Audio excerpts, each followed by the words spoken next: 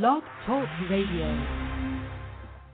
Ladies and gentlemen, you have just touched down to the number one Florida and Central Texas football recruiting blog station in the world. I am Dr. Fl.The, and I'm here to introduce Diamond in the Rough football recruiting. Now, let's talk football, baby! Based in Southern Florida, Diamond in the Rough football recruiting meets to provide an honest evaluation of each athlete's ability. A partnership in your son's future. Our priority is getting your son to the next level. CEO and professional recruiting advisor Robert Denson recognizes the importance of exposure for qualified student athletes based on his personal experience and knowledge of the recruiting industry. Diamond in the Rough has helped student athletes since 2004 get to the next level in playing college football while continuing their academic careers. Because of his business expertise and commitment, Diamond in the Rough football recruiting is building a national recruiting network that consists of more than 3,000 college coaches at over 200 colleges and universities nationwide. This is a personal and comprehensive program, a partnership that focuses on the evaluation, advisement, and promotion for every athlete to produce in NCAA football. To contact Diamond in the Rough football recruiting, please dial 866-259-8271 or view them on the web at www.DITRFR.com. And that is Diamond in the Rough football recruiting for the state of Florida. And this is Next Level Recruiting for the state of Florida and Central Texas.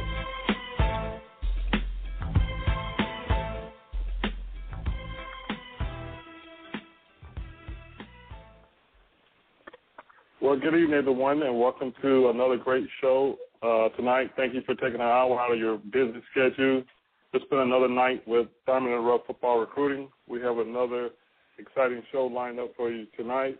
And after tonight's show, you'll be saying, wow, I didn't know that. But first of all, let's get to business of hand.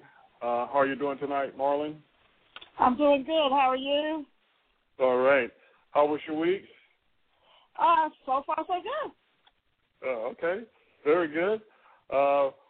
We have a special guest lined up for you tonight. But first of all, we always have to get to food of thought. And before we get to the food of thought, thanks for the email today. You want to touch a little bit on in regards to the SAT, if you just want to touch on that a little bit, and then we'll get into the show.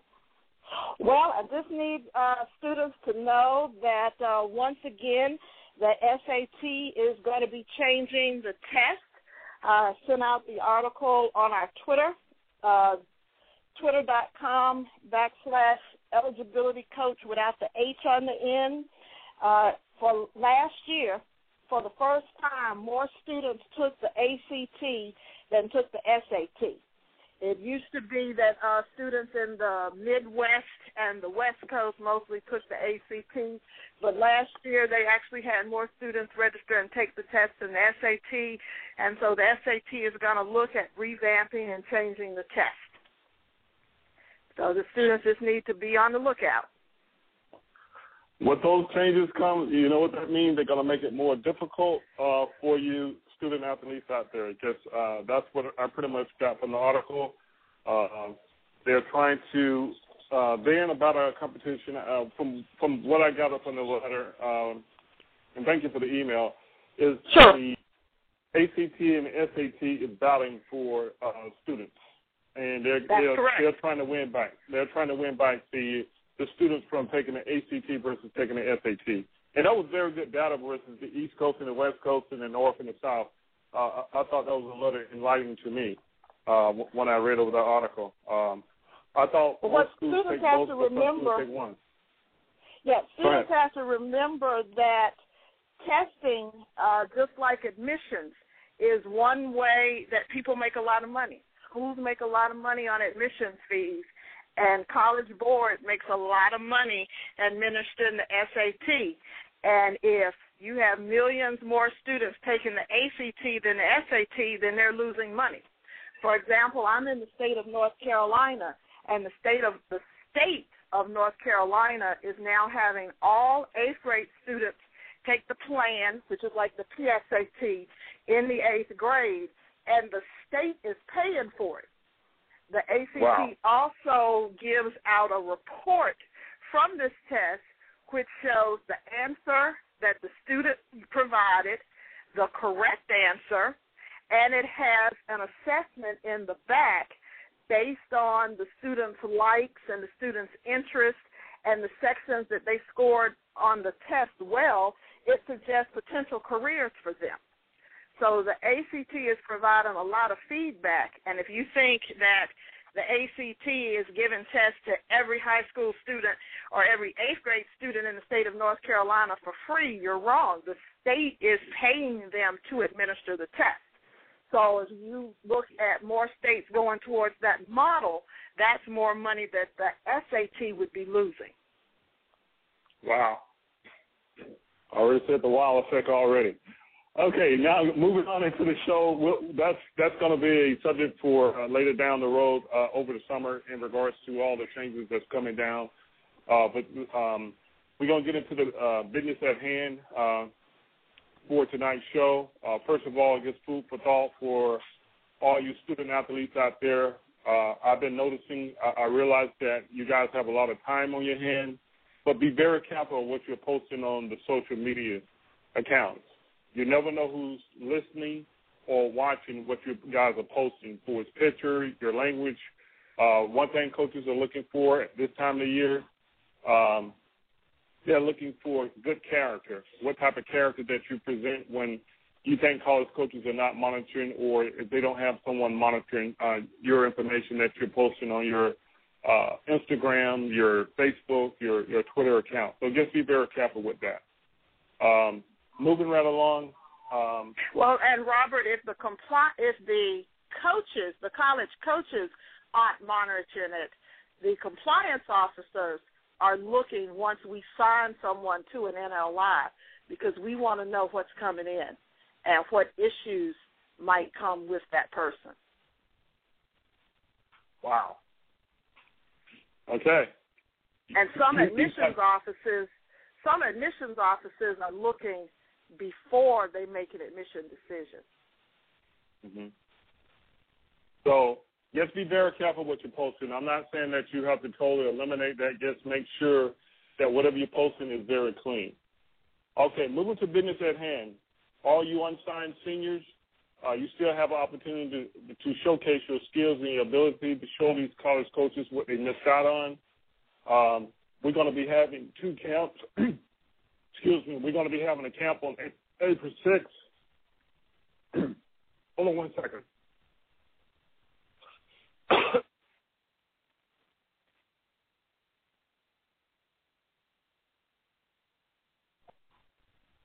Okay, sorry about that. I'm back on there. We're going to be having a camp on April 6th at PGA National Football Field Complex. That's for all unsigned seniors on April 6th. The cost of that camp is $75. That's for seniors only for the 2013 class.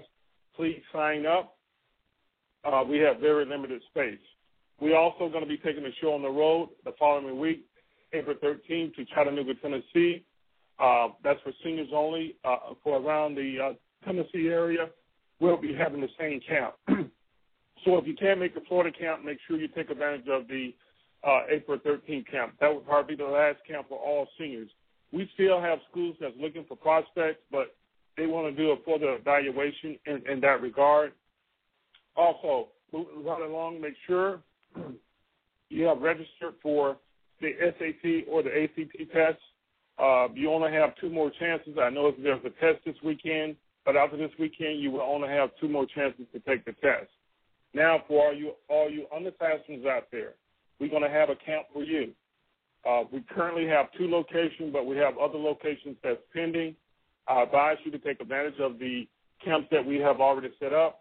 I would advise you to go ahead and register because we have very limited space. I know as we get closer to summer, more and more is going to start to register. We will be having a Take Your Claim camp on June 21st and 22nd, and also in Chattanooga, Tennessee on July 12th and 13th. Those camps are $125. Day one would be education in regards to the recruiting process, and day two would be the actual camp. Just make sure that you have registered for the camp, and now we're just going to go ahead and move on in regards to our special guest tonight. Okay.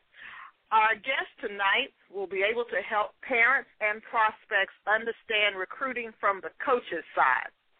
Coach William Bill Hayes is a native of Durham, North Carolina, and a graduate of North Carolina Central University, where he played varsity football for 4 years and was a 3-time All-America at center and linebacker. After graduation, Coach Hayes coached high school football, making stops at Northside High School in Greta, Virginia, Paisley High School, and North Forsyth High Schools in Winston-Salem, North Carolina, as well as our alma mater, Hillside High School in Durham. His first college coaching job was in 1973 as the offensive backs coach at Wake Forest University, where he was the first African-American coach in the Atlantic Coast Conference. 3 years later, he started a 27-year head coaching career at Winston-Salem State University and at North Carolina A&T State University. His overall coaching record was 195, 104, and 2, and he had more wins than any other college football head coach in the history of the state of North Carolina. For the past 8 years, he served in the capacity of Director of Athletics at both the NCAA Division I and II levels.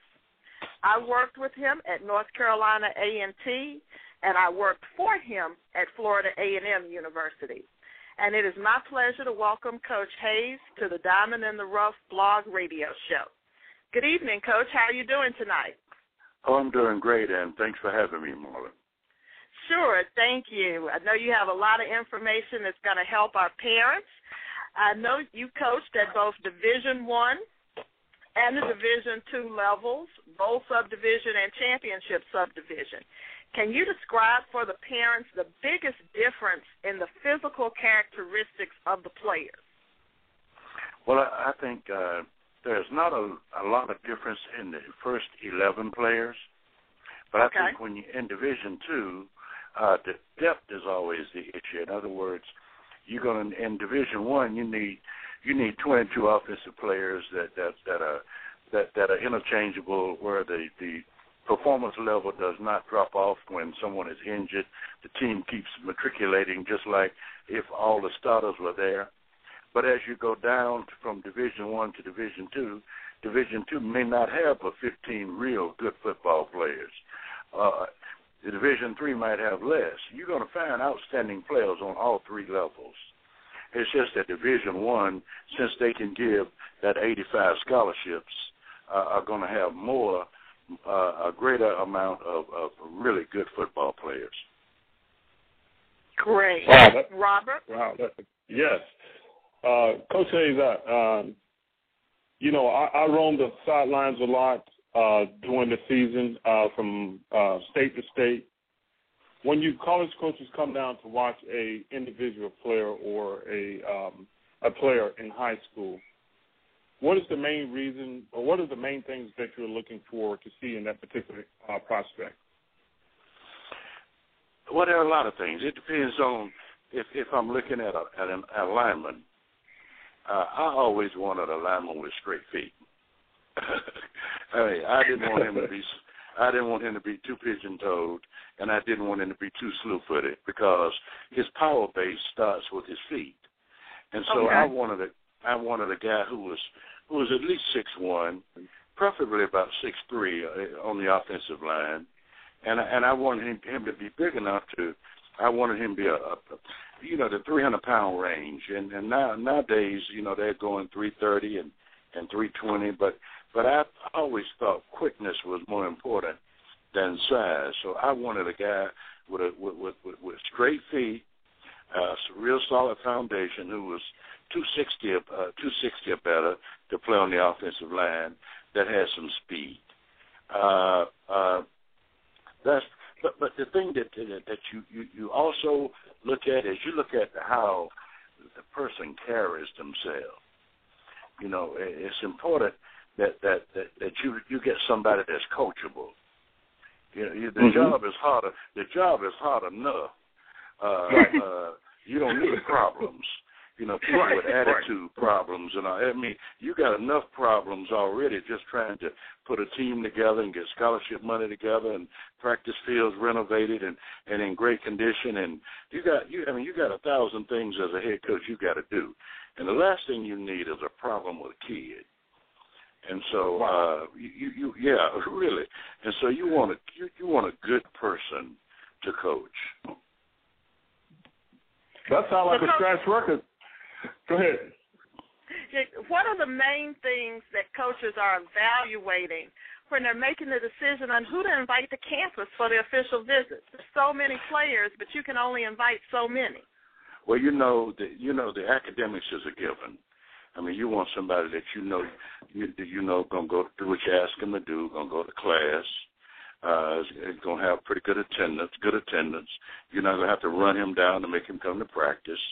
And so when it gets right down to it, when you want to, and I can't emphasize enough that I want to coach a good person with some values and that it comes from a good, solid background. That doesn't mean that he can't come from the projects, because God knows I've had a number of guys who came from situations that were real, real poor, but they were good people.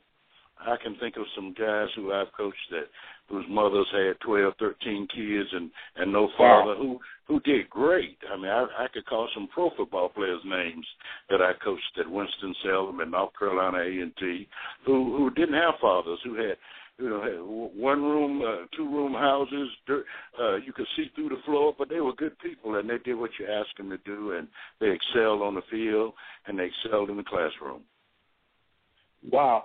See, and that sounds like a scratch record. That sounds like a scratch record. That's what we've been preaching in regards to good character and being humble and hungry. When you do invite them in for a official trip, what are you guys looking for? You want to see how they feel? Go ahead. Well, first of all, the kids got to know that everything's set up. We kind of know who we're bringing in anyway. And then we've got hostesses that are going to show them around, and somebody that's going to take them out for the evening to show them the town. Well, the hostess is going to come back and tell us everything. We're going to have a meeting the next morning so we can get a report on everything he did, whether he smoked or not, whether he drank, we're going to know. The hostess might be freeing up that night, but you better believe she's going to tell it on him the next morning. And so we're just trying to make sure that he's a good person, and what we're bringing in is comparable to what we saw on tape. You'd be surprised at the number of kids that send you the tape of his buddy, yet he comes walking in. So they send us a fictitious tape. So the visit is to verify what we saw on tape, the body type, the movement skills and all that is the same kid that we're recruiting, because sometimes we've been known to get tricked. Wow. Right. Wow. Now, that's the first one for me when I knew about the switching of the tapes, but I didn't realize you guys caught eye of that too when they come in and send their 6'8", and when they come in they on the 5'8". And I was telling a young guy the other day. He was on a recruiting trip here at Winston-Salem, and he told me, I said, well, what kind of speed you got? And he says, hey, Coach, I run a 4.4. I said, listen, do me a favor. Don't tell me that. I don't want to hear that. What I'd rather for you to tell me, I'd rather for you to give me a slow time. I'd rather for you to tell me you run a good, solid 4.6. And the first day we go out there, you run that 4.6. But if I put my money in you, my scholarship money and my time recruiting you, and your coach has told me you run a 4.5 or 4.4, and when you get to camp, you end up running a 4.65, then I'm negative from the beginning, because I didn't get what I paid for. You follow me? So it's always best to be honest, because the difference is in 4-5 and 4-6 is 2 steps. And you know what? If you just it's the difference in 6'1" and 6'2" and 6'3", it's about a finger. So it really don't matter what's inside that counts. That heart of a player. Some of the best linemen I've had, we all like those guys that are 6'3" and 6'4", but some of the best linemen I've had was 5'10", 5'10 and a half, and just refused to lose.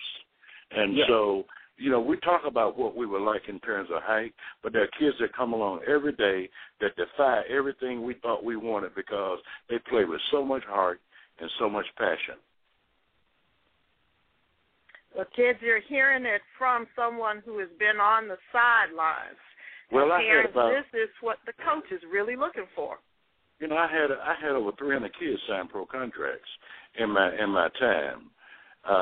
So I've seen a lot of great athletes come through. And the biggest thing when they come in, I really try not to evaluate a freshman too severely. I look at the growth from the freshman year to the junior year. That's when they're going to really, their ability is really going to shine. That freshman year is normally going to be slow. I don't expect him to do a whole lot. I expect him to learn the lay of the land, to get sound academically, to learn the system, to get to know his teammates. I expect all that. I don't expect a lot of playing time. Every now and then I get fooled because a freshman will come in, and he's really a mature freshman. Most of the times it takes forever to cut the cord, to break the bond between him and his mama. Because, she telling him a whole lot of stuff in his head, I've seen over the last 25 years since the family system has changed. When I used to recruit early in my career, it was always mom and daddy and grandma and auntie and that type of thing. Right. But now, in the last 15 years, more and more homes we go into to recruit, it's just mama. And she has changed a lot. She's strong now, and she's tough as nails, and she had to be to raise that child by herself. And so she's a little bit different from that old traditional mother that when the recruiter came in, she had some tea and cookies read there for him, and daddy led the conversation, and uncle was there. It ain't like that no more. It's just mama. And I used to tell my kids that, look, I'm your daddy. And I tried to be that type of role model where I could be mom and daddy. I could tell you a lot of stories about guys who never saw their fathers the whole time they were in college, and I became their father and their mother. Well, Coach, What is that parent's role in the recruiting process? What is it that mama should be doing, and what is it she shouldn't do? Mama should take care of the paperwork. Mama should make sure that he has his application done, that he takes tests on time, that she should help him make sure that all the clerical paperwork and all that type of stuff is done on time and in the right places. And in the case of it, I saw one of the things that you indicated, sometimes she might help him put tapes together so that he can distribute them to coaches all over. You can do that much cheaper than you can pay that monthly payment on a scouting service. Just buy a bunch of tapes and make the tapes and get them out to the coaches. But she's got to be real careful not to be too aggressive when she meets those coaches, because the last thing coaches want to deal with is one of those type of mothers who are always meddling in what we're trying to get done and making accusations and that type of thing. That can be counterproductive. Gotcha. Wow. See, dads don't do that. Fathers tend, and I don't want to be sexist or anything, but fathers have a way about knowing what a man's role ought to be. Sometimes coaches can be a little bit overbearing, and mothers don't quite understand that. Sometimes fathers can be a little bit overbearing. And when you're a little bit overbearing, sometimes mothers don't know quite how to take that, and they think you're being a little bit too hard sometimes. But then fathers tend to understand that a little bit better.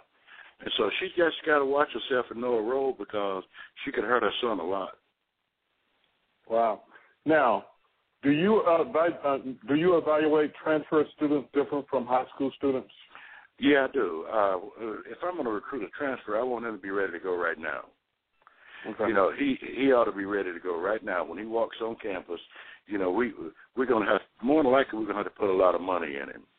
So and so when he hits the feet hits the ground, he got to be ready to go, and he's got to be ready to have an impact on our team, because normally he wouldn't have but 2, sometimes 3 years to play. So he's already lost that nurturing period about being a freshman. So when he hits the campus, he got to be ready to go. And usually they're not as hard to recruit as high school kids, because they already know the game. They know what to look for. Yeah, they're a lot easier to recruit than high school kids. And you mentioned academics a while back. How important are the high school students' grades when you're evaluating prospects? Well, it's kind of tricky, because in many cases, just like myself, I mean, growing up in the slums in Durham and tough neighborhood, people told me that I wasn't going to be nothing for so long, I started believing it.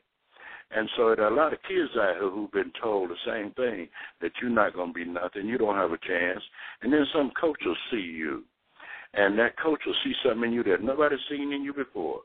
And then he'll embrace you, and that kid will start excelling academically. Most of them are a whole lot smarter than people give them credit for being. So I think that he's got to follow that curriculum guide, though, when he gets in the 9th grade, so he can get on the right track. So the 9th grade, 10th grade, 11th grade, and 12th grade are critical in his academic preparedness for college. Yeah, and then see, with the new NCAA increasing the academic standards for the current high school freshman class, what would you suggest to them to prepare for the academic certification? Well, you know what parents got to do is manage their kids better, which means there got to be time when you turn the TV off, turn the cell phone off, take the headphones out, and study. Now, because that's what they got to do when they get to college, because we have study hall and tutorial programs. When they walk in there, they're gonna be in check.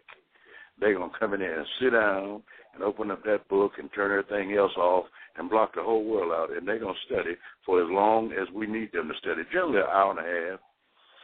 6 to 8 hours a week. We're going to do that, and they're going to have monitors in there to help them out, and people in there to give them some assistance. But so mamas need to start training them now how to sit down and study, because most kids right now while they're playing sports, they come home in the evening and they drop their books and they go to doing everything else but studying. So consequently, they have no clue of what their real ability is. So when they get in a regimented system like college and they are told exactly what to do, when to do it, and how to do it, then all of a sudden, once they understand and learn how to do that, they excel academically. They'll make better grades in college than they will in high school. Correct. I have seen that. That is true. I have seen that. Coach, what are your personal feelings about the 7-on-7 competitions? And do you have a large percentage of your current players at Winston-Salem State that participated in those? Oh, yes. Coaches use that during the summer to keep their teams together, to keep them in shape, to work on the passing game. And the passing games now, since the advent of these 7-on-7 programs, is 10 times better than when I was coaching 10 years ago. These kids throw and catch a whole lot better now because of 7-on-7. So I'm all for it. Okay, that's good. You're a leader in Division II in the athletic department, where only partial scholarships are given out more than the exception, more than full scholarships. What's the main difference when you offer a full scholarship versus offering a partial? Well, if you're a premium athlete, if you're a difference maker, let me just put it like that. You're a guy that you're gonna make a difference when you walk out there. Well, we're gonna give you a scholarship. You're gonna get a scholarship. Now, if you're a good player or a prospect, somebody we're gonna mix some athletic aid with some federal aid and some state aid, and in some cases, not very often, maybe even some college work study. I haven't seen that done at Winston-Salem State with the work study at all. but we're going to make you a package where your parents don't have to pay any money. In Division I, they're just going to give you a straight-up 85 straight scholarships. They can't mix and match. See, we can take $30,000 and split it up 15 ways. If they got $30,000 for a scholarship, they got to give that to one kid, and then he might not pay it out. Correct. So that's why all the students need to make sure that they are considering Division II and Division III schools, and they're not just concentrating on Division I schools, because there is money available at other levels. And they need to get that financial aid in now, regardless of really March is the deadline for completing your financial aid. So all students, whether you're going to get a scholarship or not, you may be eligible for a Pell Grant or some other kind of grant that might give you some additional money. So you need to go in and do your financial aid early during the month of March so that you can qualify for the maximum. And then if you qualify for the maximum and you want to go to school and the coach looks and sees that, well, you're not a great player. I mean, you're a prospect. You're an average guy that enjoys playing. Nothing wrong with that. But if you already got half of your money through financial aid and the coach want to throw you $1,500, $2,000, $5,000 on top of what you already got, then that makes it a whole lot easier. And then you can work to develop your skills, and the better you develop your skills, the more money he's going to give you, because you all need to know that scholarships are given on a yearly basis. There is no such thing as a 4-year scholarship. They're given on a yearly basis. Coach Hayes, can you repeat that again? There is no such thing in the United States as a 4-year scholarship. Scholarships are given on a yearly basis, 1 year at a time. And so when you come in September, August and September, your scholarship starts, and when you leave school in May, your scholarship is over. Now, the coach must notify you before June 30th of the coming year about whether he's going to continue you or not and how he's going to continue. That means if you had a full scholarship in year one and you didn't do what you're supposed to do, when May rolls around, he can call you in his office and say, look, things didn't work out. You're really not the type of person that we want to give a full scholarship. We're going to cut half of your scholarship, give you half a scholarship. As long as he puts that in writing and notify that parent and that kid before June 30th, then he's well within his rights. That's why kids have to be on their P's and Q's. That's why they have to follow team rules and regulations. That's why they have to make sure that they're academically prepared and academically eligible, because that scholarship it's not an entitlement. You have to earn it every year. Okay. Wow. Now, Coach, you said that these scholarships are granted 1 year at a time. What types of things have caused you to decrease or cancel a student scholarship once they've been in your football program? Well, now I'm an athletic director, and so I manage coaches. So what I tell them is you keep good records. You keep a diary on each kid every day. If he's supposed to be at practice at 4 o'clock and he comes at 4:15, I want it documented. Because when you come to my office to tell me that you're going to cut his scholarship, I want to see the documentation. I want a list of everything he's done the whole year. I want you to lay it out in front of me, and then if I feel that you're justified in wanting to reduce his scholarship or cut his scholarship based on facts, not personalities, based on facts, then I will sign off on it. But what I really don't like to see any coach limit a freshman's money. I like to give him that first year to just grow up and cut that umbilical cord, if you know what I mean. Right. Yes. Right. So, but that's what I look for. Now, I don't like to see coaches cut kids' scholarship because of ability. Most of the times, kids cut themselves because they won't go to class, they're late for practice, they don't late for the meetings, they miss stuff, and coach document everything he does. And so the coach is steadily talking to him, trying to get him to improve. After a while, the talking is over, and the documentation comes out. And in May, when before that kid goes home, when that coach has his end of the year meeting, he's going to call them all in there one at a time, and he's going to pull that documentation out, and then he's going to tell them what that situation is for the coming year. So, yeah, scholarships is 1 year at a time, for sure. Great. We try to emphasize that to students all the time, but I think maybe coming from a coach, it might sink in just a little bit more. Well, even now, there hadn't been a full scholarship in the United States in 25 years. But parents just feel that when they sign this contract, this letter of intent, that letter of intent clearly states that it's for 1 year. It's clear as day. But people have in their mind that, Lord, my child got a 4-year scholarship. And they believe that. And it's sitting right there in writing, but they believe what they want to believe, and it's hard to make them believe otherwise. Right. So true. So true. But, Coach, what is a preferred walk-on, and how does a high school player get onto a coach's preferred walk-on list?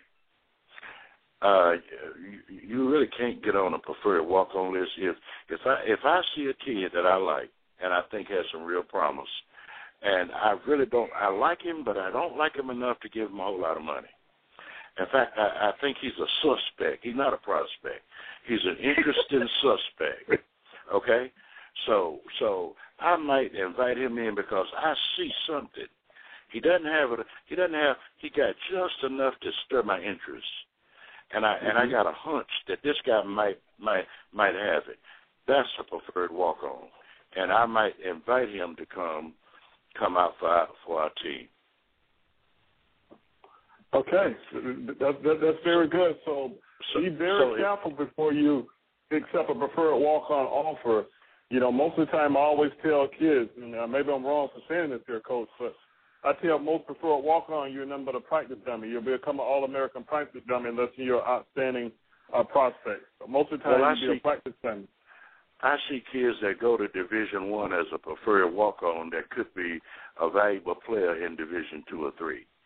And to me, that never made much sense to go somewhere and sit on the bench as a preferred walk-on and not get any money and not get any of the benefits of being on the team, like not being able to eat on the training table or just a lot of things that preferred walk-ons will not have the opportunity to experience, that if he went down to Division II or Division I championship, he might be a scholarship athlete. Well, see, that brings me to my next question. Some parents, and this, I'm in recruiting, so I'm laying it all out where the parents and the student athletes can hear this here. Some parents and prospects think you have to attend a major Division I program to be noticed by pro scouts. I know that you have had players drafted from North Carolina A&T University in the championship level and Winston-Salem State University in the NCAA. Division II, yes. Yes, Division II. Oh, I had about 200 from Winston-Salem State in Division II. We were averaging, at one time, about 7 guys signing contracts a year on the Division II level. See, because my guys are just as good as theirs, I just don't have as many. You follow me? In other words, the University of North Carolina might have 40 of them, and I might not have but 10. But the scouts know I got 10. And my 10 might be better than their 40. So some of mine are better than some of theirs. And they know that. You can't fool a scout. You can't fool him. And he's going to go anywhere that he thinks there is a suspect. He's going to make sure that suspect is a suspect and not a prospect.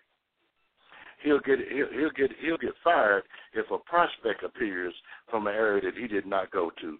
So in North Carolina, those scouts that do North Carolina go to every school in North Carolina. The large schools, the smaller schools, the Division III, they go to every one of them. And if you can play, it's going to show. It's going to show if you can play. And it doesn't matter where you are. There was a time when at Winston-Salem State, we had more pro prospects than Division II schools in this Division I schools in the state. Think. Yancey Thick Penn and all those guys that came out of my program, those guys were high dollar wide receivers and offensive linemen with Jermaine Stevens and Timmy Newsom and running back with the Cowboys, those are big-time football players. They just at a small school. So it really doesn't matter where you go to school. You want to get with a solid coaching staff. And there are great coaches. Coaches in Division II coach harder than the ones in Division I. They have to. They have to. They do it all. They don't have a strength coach, so they the strength coach. A lot of them. They're the study hall person. They're the mom and the dad. They're everything. But in Division I, that coach may get assistance from this person or that person, and a lot of people might be involved in that kid's growth. So I strongly believe that, all you got to do is look at TV and all the guys in the NFL from smaller schools. And watch the beginning of any NFL game, and they will tell you where they went to school. Oh, yeah. And really the majority, a lot of them are from smaller schools. They are. Yeah. And they're tougher, too, from smaller schools, because they're not given everything. They have to work for it. Yeah. Yeah, they're tougher. They're not spoiled. So. I think that's something that the parents need to really listen to, is that Robert calls them the logo schools. Rather than going to a logo school and playing from Sunday to Friday and never playing on Saturday, you can go to a Division II or III school and actually play on Saturday and be noticed. Yeah, well, you know what, Marlon, I got a statement that I make to my coaches and to my kids. I'm going to coach the whole kid. I'm going to coach the whole child. I mean, I'm going to coach his manners. I'm going to coach his dress. I'm going to coach his academics. I'm going to teach him how to be a man, and then I'm going to teach him how to be a good football player. So I'm going to coach the whole kid. I'm just not going to coach. And too many times in Division I, winning is so important, so they just coach the winning part. Right. And a lot of times those kids go out and get in trouble, and those kids don't have the same stuff that my kids would have. You see what I mean? They can't present themselves like my kids can present themselves, because I'm going to coach the whole kid. He's going to have some manners. I'm going to get somebody to come in there and teach him which knife and fork to eat with. I'm going to make sure he go to class. I'm going to teach him how to write. I'm gonna work with him about those tattoos and his britches all down on his butt. I ain't having all of that, and we're gonna make sure that we coach the whole kid. And when he leave out, because we know we got a diamond in the rough. We know that. Now, all we got to do is smooth him out. We got to smooth him out, and we're gonna do that. And so we care about the kid, and we're gonna nurture him. We're gonna do everything we got to do to get the most out of his ability. So my saying is we're going to coach the whole kid. That's great. That's great. And everybody doesn't do that. So that's something else for the mothers to watch, because I'm a single mother. I have a daughter, not a son. But as a single mom, you want to feel that you're leaving your child with somebody who's going to help that whole child. That's right. I've heard Division I coaches say that kid can win for me or get the hell out of my face. And we never had that attitude. I mean, and I'm quick to tell them that, listen, now, I'm going to make sure that at the end of the day, that I'm going to get mine. The purpose of bringing that kid is so he can help me win the championship. So if you help me win the championship, I got to help you win the Super Bowl in life. That means get out of here with a degree, get yourself a good job, and be a productive citizen. That's what I owe him. So he's going to help me win the championship, and when I win the championship, I'm going to get a nice raise and help my family. But I owe it to that kid to help him get what he needs to be successful in life. So I used to say to him, listen, let's make sure. Now, my job as a coach, my job is to use that kid to win the championship. Isn't that right? Yeah. That's correct. His job is to use me and my scholarship money to get a great education. Now, if I use him to if I use him to win the championship and he don't use me to get a great education, then that's not an even swap. And I tell them that. I said, look, you need to use me and the dollars that I'm controlling to get the best education you can possibly get, because I'm going to use you and all your ability to win the championship so I can get me a nice raise and a big house on the hill. So make sure that we use each other, because it shouldn't be just one way. So, Robert, I told you, Coach is going to tell it like it is. He doesn't sugarcoat it. That's the one thing I like about him. He's going to tell it like it is. Right. And Coach Hayes, just to piggyback on what you said, and you want a nice house on the hill, but you notice what he said, a house on the hill. He don't need 5 houses on a hill. He just needs one house on the hill. That's right. That's right. The key word, a house. You don't need 5 houses on a hill. You just need one house on a hill. Very powerful. Coach, if a student is listening and he's a freshman or sophomore in high school and he dreams of playing college football, but he hadn't started being recruited by college coaches yet, what's the best way to get the attention but without going overboard and being annoying?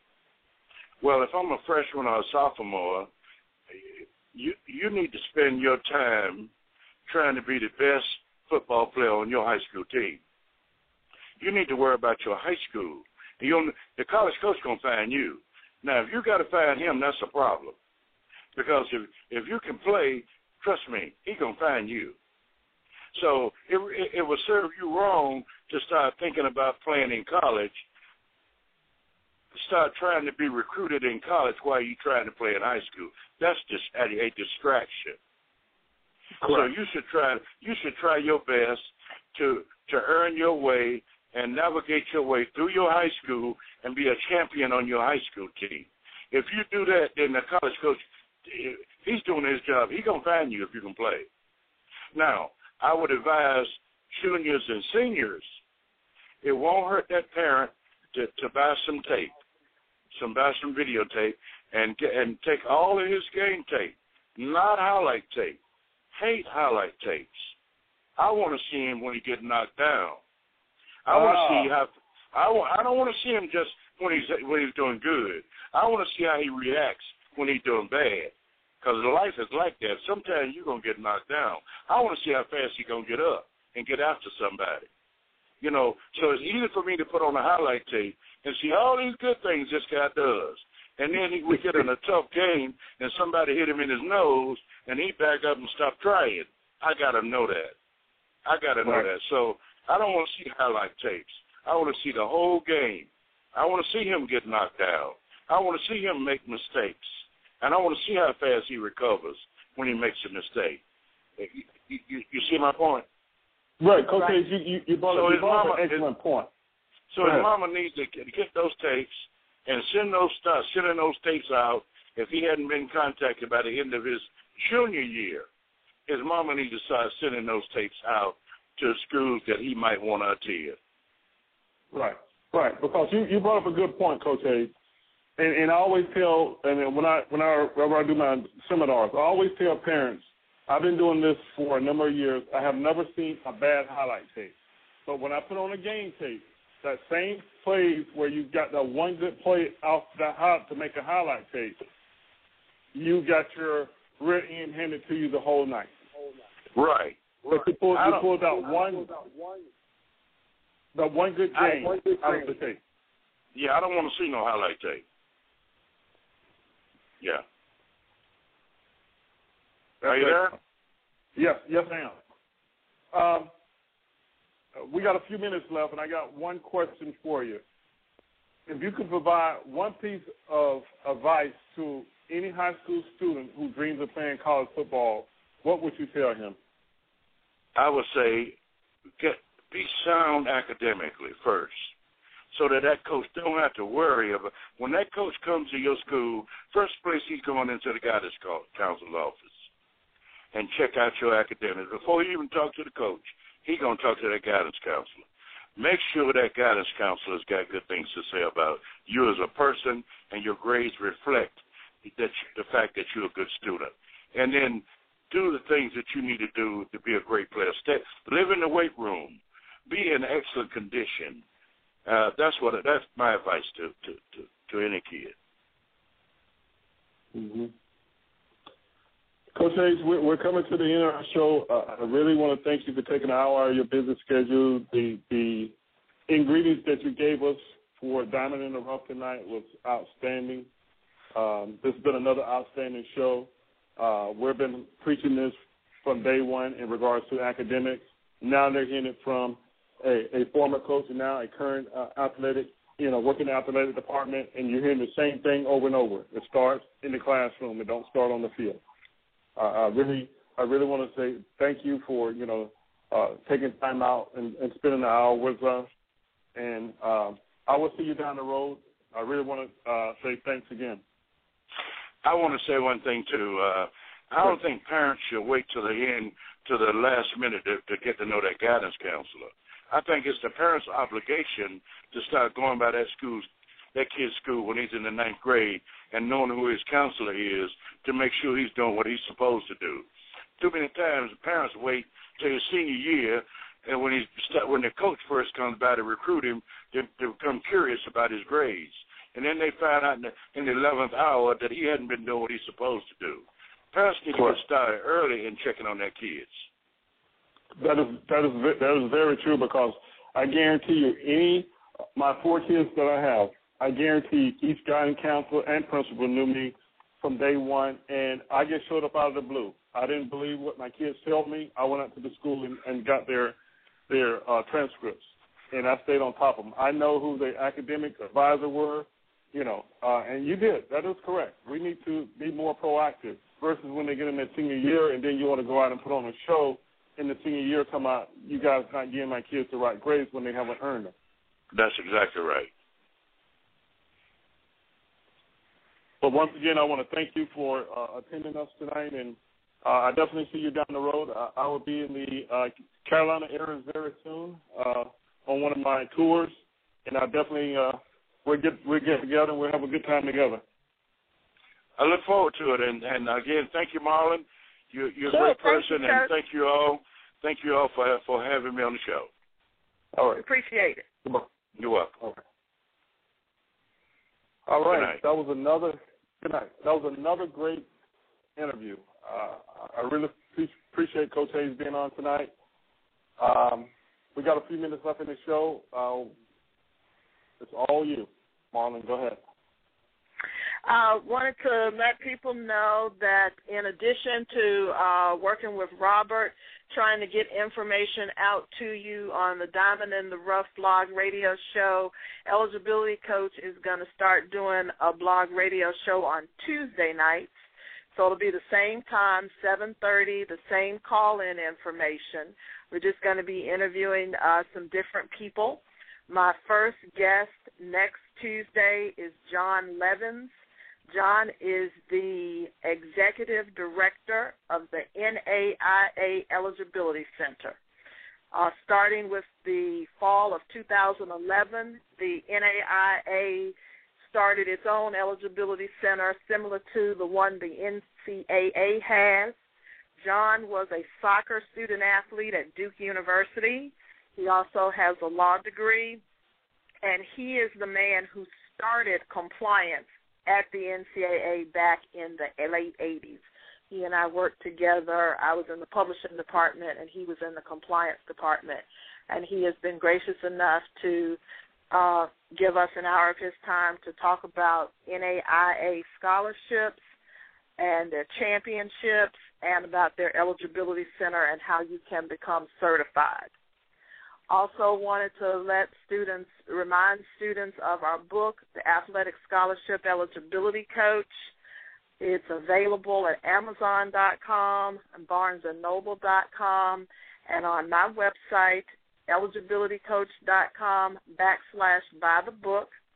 And for the Diamond in the Rough family, if you go online and purchase the book between now and 11:59 on Saturday night, when you buy a paperback copy, you will receive an e-copy for free. We want to get this information out to as many people as we possibly can, and we know a lot of you do know some students who really can't afford to purchase a book, but you can afford to purchase one. You can keep the electronic copy for yourself and share the paperback copy with another family. Wow, so that's at www.eligibilitycoach.com/buy-the-book. But that's only through Saturday for the Diamond in the Rough family. Wow, you taught me tonight. That's outstanding. So please take advantage of the book. Yes, she will begin her own. She's branching out. She's blowing up. She's getting a lot of excitement, a lot of buzz beginning to get out about the book. She's branching out with her own show. We'll be on Tuesday night at 7:30. The call-in number will be 347-677-1564.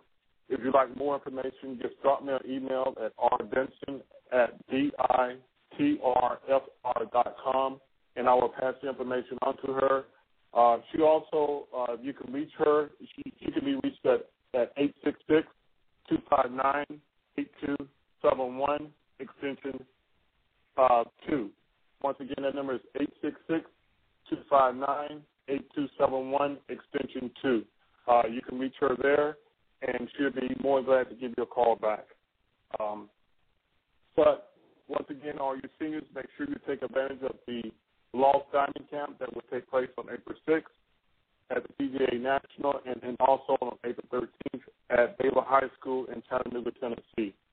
Until next week, same time, same spot. Please join us again on Diamond in the Rough Football Recruiting Show.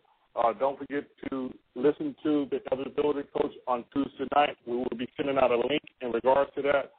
All you high school coaches that's listening, I would highly recommend that you would have your compliance person or your guidance person that handles your academics to tune in on Tuesday nights. Do you think that would be a good idea, Marlon? Oh, most definitely, because the NAIA offers opportunities for over 60,000 students to participate in college athletics in a variety of sports. And so when you have that many competition opportunities available, you can't afford not to look at NAIA schools. And as Coach Hayes just said, if you're good, the scouts are going to find you. Yes. If you're good, the scouts will find you. You know, I always have to use my standard closing. Remember, nothing good happens after midnight. And this would be Marlon's intro going forward on Tuesday night.